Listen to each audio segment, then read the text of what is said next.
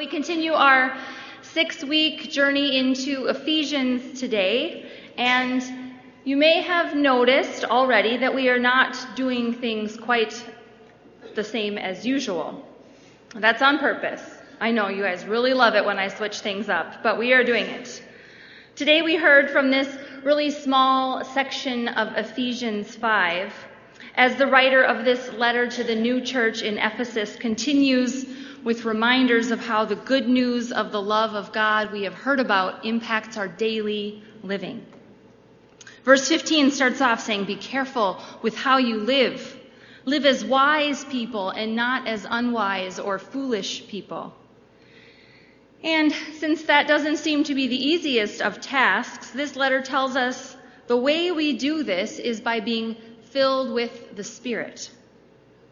Now, usually when we hear anything in the Bible about the Spirit, we hear comparisons to wind or fire or breath. We hear the Spirit called a friend or a helper, someone to lead us and guide us into the new life we've been given in Christ. And all of those are helpful and good images, but they are not what the writer of Ephesus, the letter to Ephesians, uses today.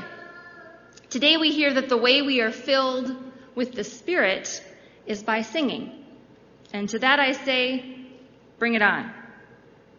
Instead of talking about it, we are going to do it. So with Alice and I meeting many weeks ago to plan hymns for this Sunday, we chose many more hymns than usual and favorites that don't often get sung. Our own Martin Luther had a lot to say about music and singing, such as, "Next to the Word of God, the noble art of music is the greatest treasure in the world." He said, "The devil flees before the sound of music almost as much as before the Word of God." He said, "Beautiful music is the art of the prophets that can calm the agitations of the soul. It is one of the most magnificent and delightful presents God has given us." And last but not least, my personal favorite, "I have no use for cranks who despise music, for it is a gift from God." Snarky and short, as usual, from Luther. So today we are going to sing. Not just any songs or hymns, but ones that are rich and full of beautiful theology that we sometimes miss as we just sing it and move on. So first we begin, as Luther said, with a hymn to calm the agitations of the soul.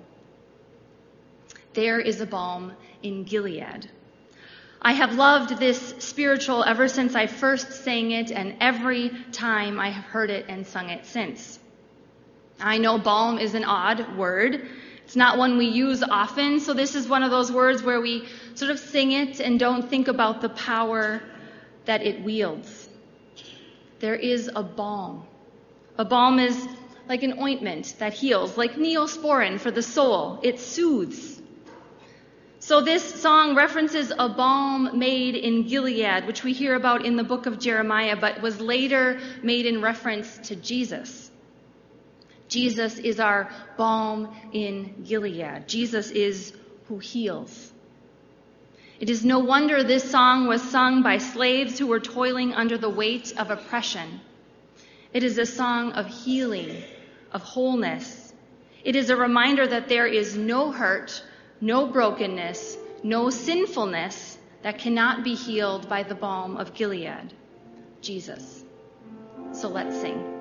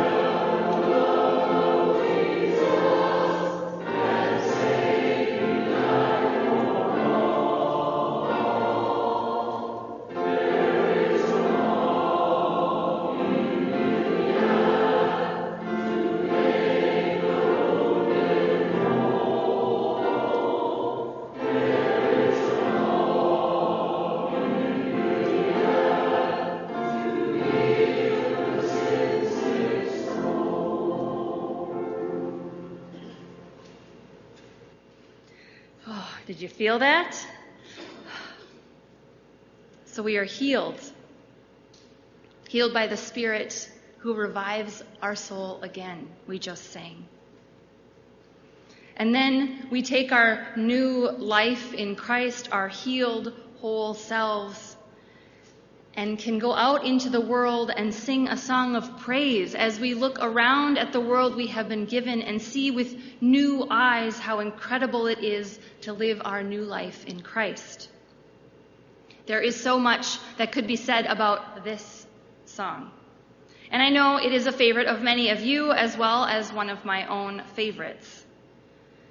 There are so many instances in my life where this song has been central. I've heard it at weddings and at funerals. We have sung it at Christmas and on Easter. As a member of the St. Olaf Choir, we ended every concert with this song. It is a universal song of praise of this new life we've been given in Christ. So we sing to our beautiful Savior.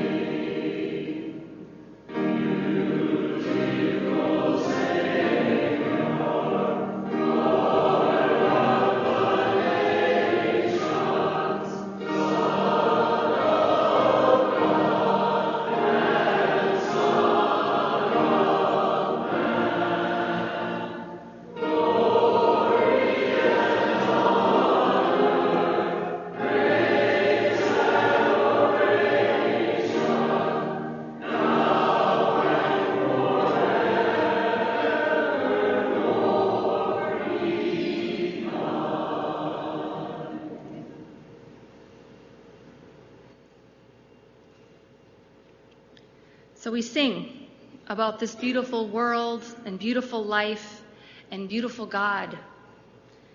And yet we know that life is always not so beautiful. Boy, do we know this. And in these moments where life is not so beautiful, it would be easy to stop singing, to turn inward and quiet our voices to God and with each other. But there are hymns for these moments as well.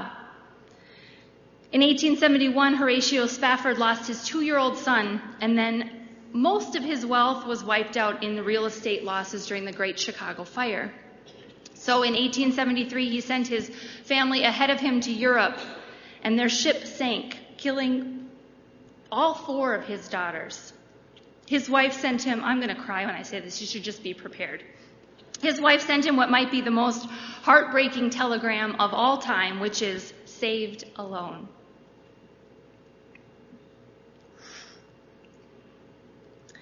So as he was traveling to his grieving wife across an ocean, he passed the same place his daughters had died and wrote this hymn. Now, this is why these are up here. To be in the middle of that kind of grief and loss and write this song is beautiful and powerful and just impossibly difficult to imagine. It is a challenge for me to even sing this song when things are falling apart, much less write a hymn with this level of faith in it. But that is part of what our faith calls us to do. This is what our text today asks us to do, to sing songs of faith even in the midst of great difficulties. We trust even when we find it hard. So we sing.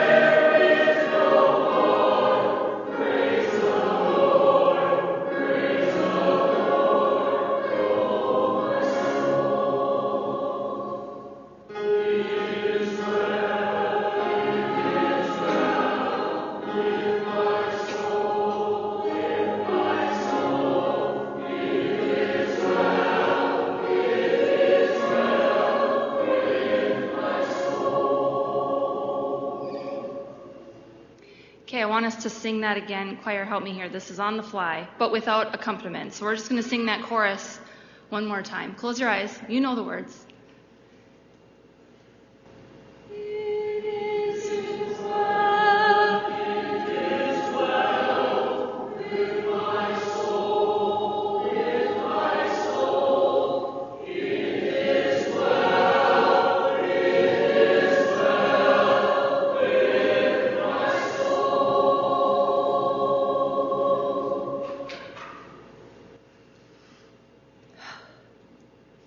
And lastly, although we don't like talking about it or thinking about it even, the end of our lives is inevitable for all of us.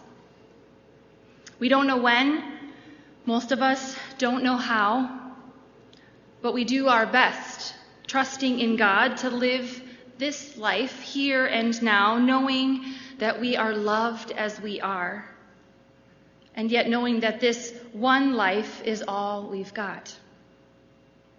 So we pray for God to be with us in this one life.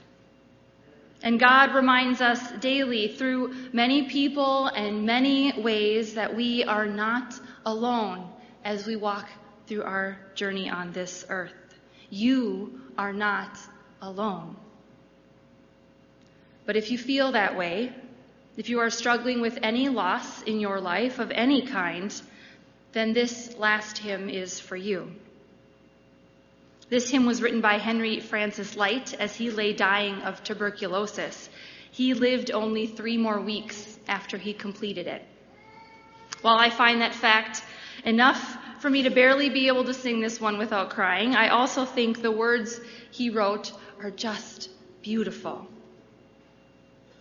This is my favorite hymn for this reason, because the lyrics are the honest cry of most of us, I'd say, the cry to God to just stay with us through good things and bad things, the cry to help us feel God's presence and be moved to trust in every moment. Abide with me, we sing. Abide means stay. Stay with me. Stick by my side, God. I know you love me, but I want to feel you close. I need you to abide. So it is a fitting hymn with which to end this sermon morning. A reminder that our cries are heard by our God who loves us, and that we do believe in and follow a God who stays. So stand as you are able and sing with me.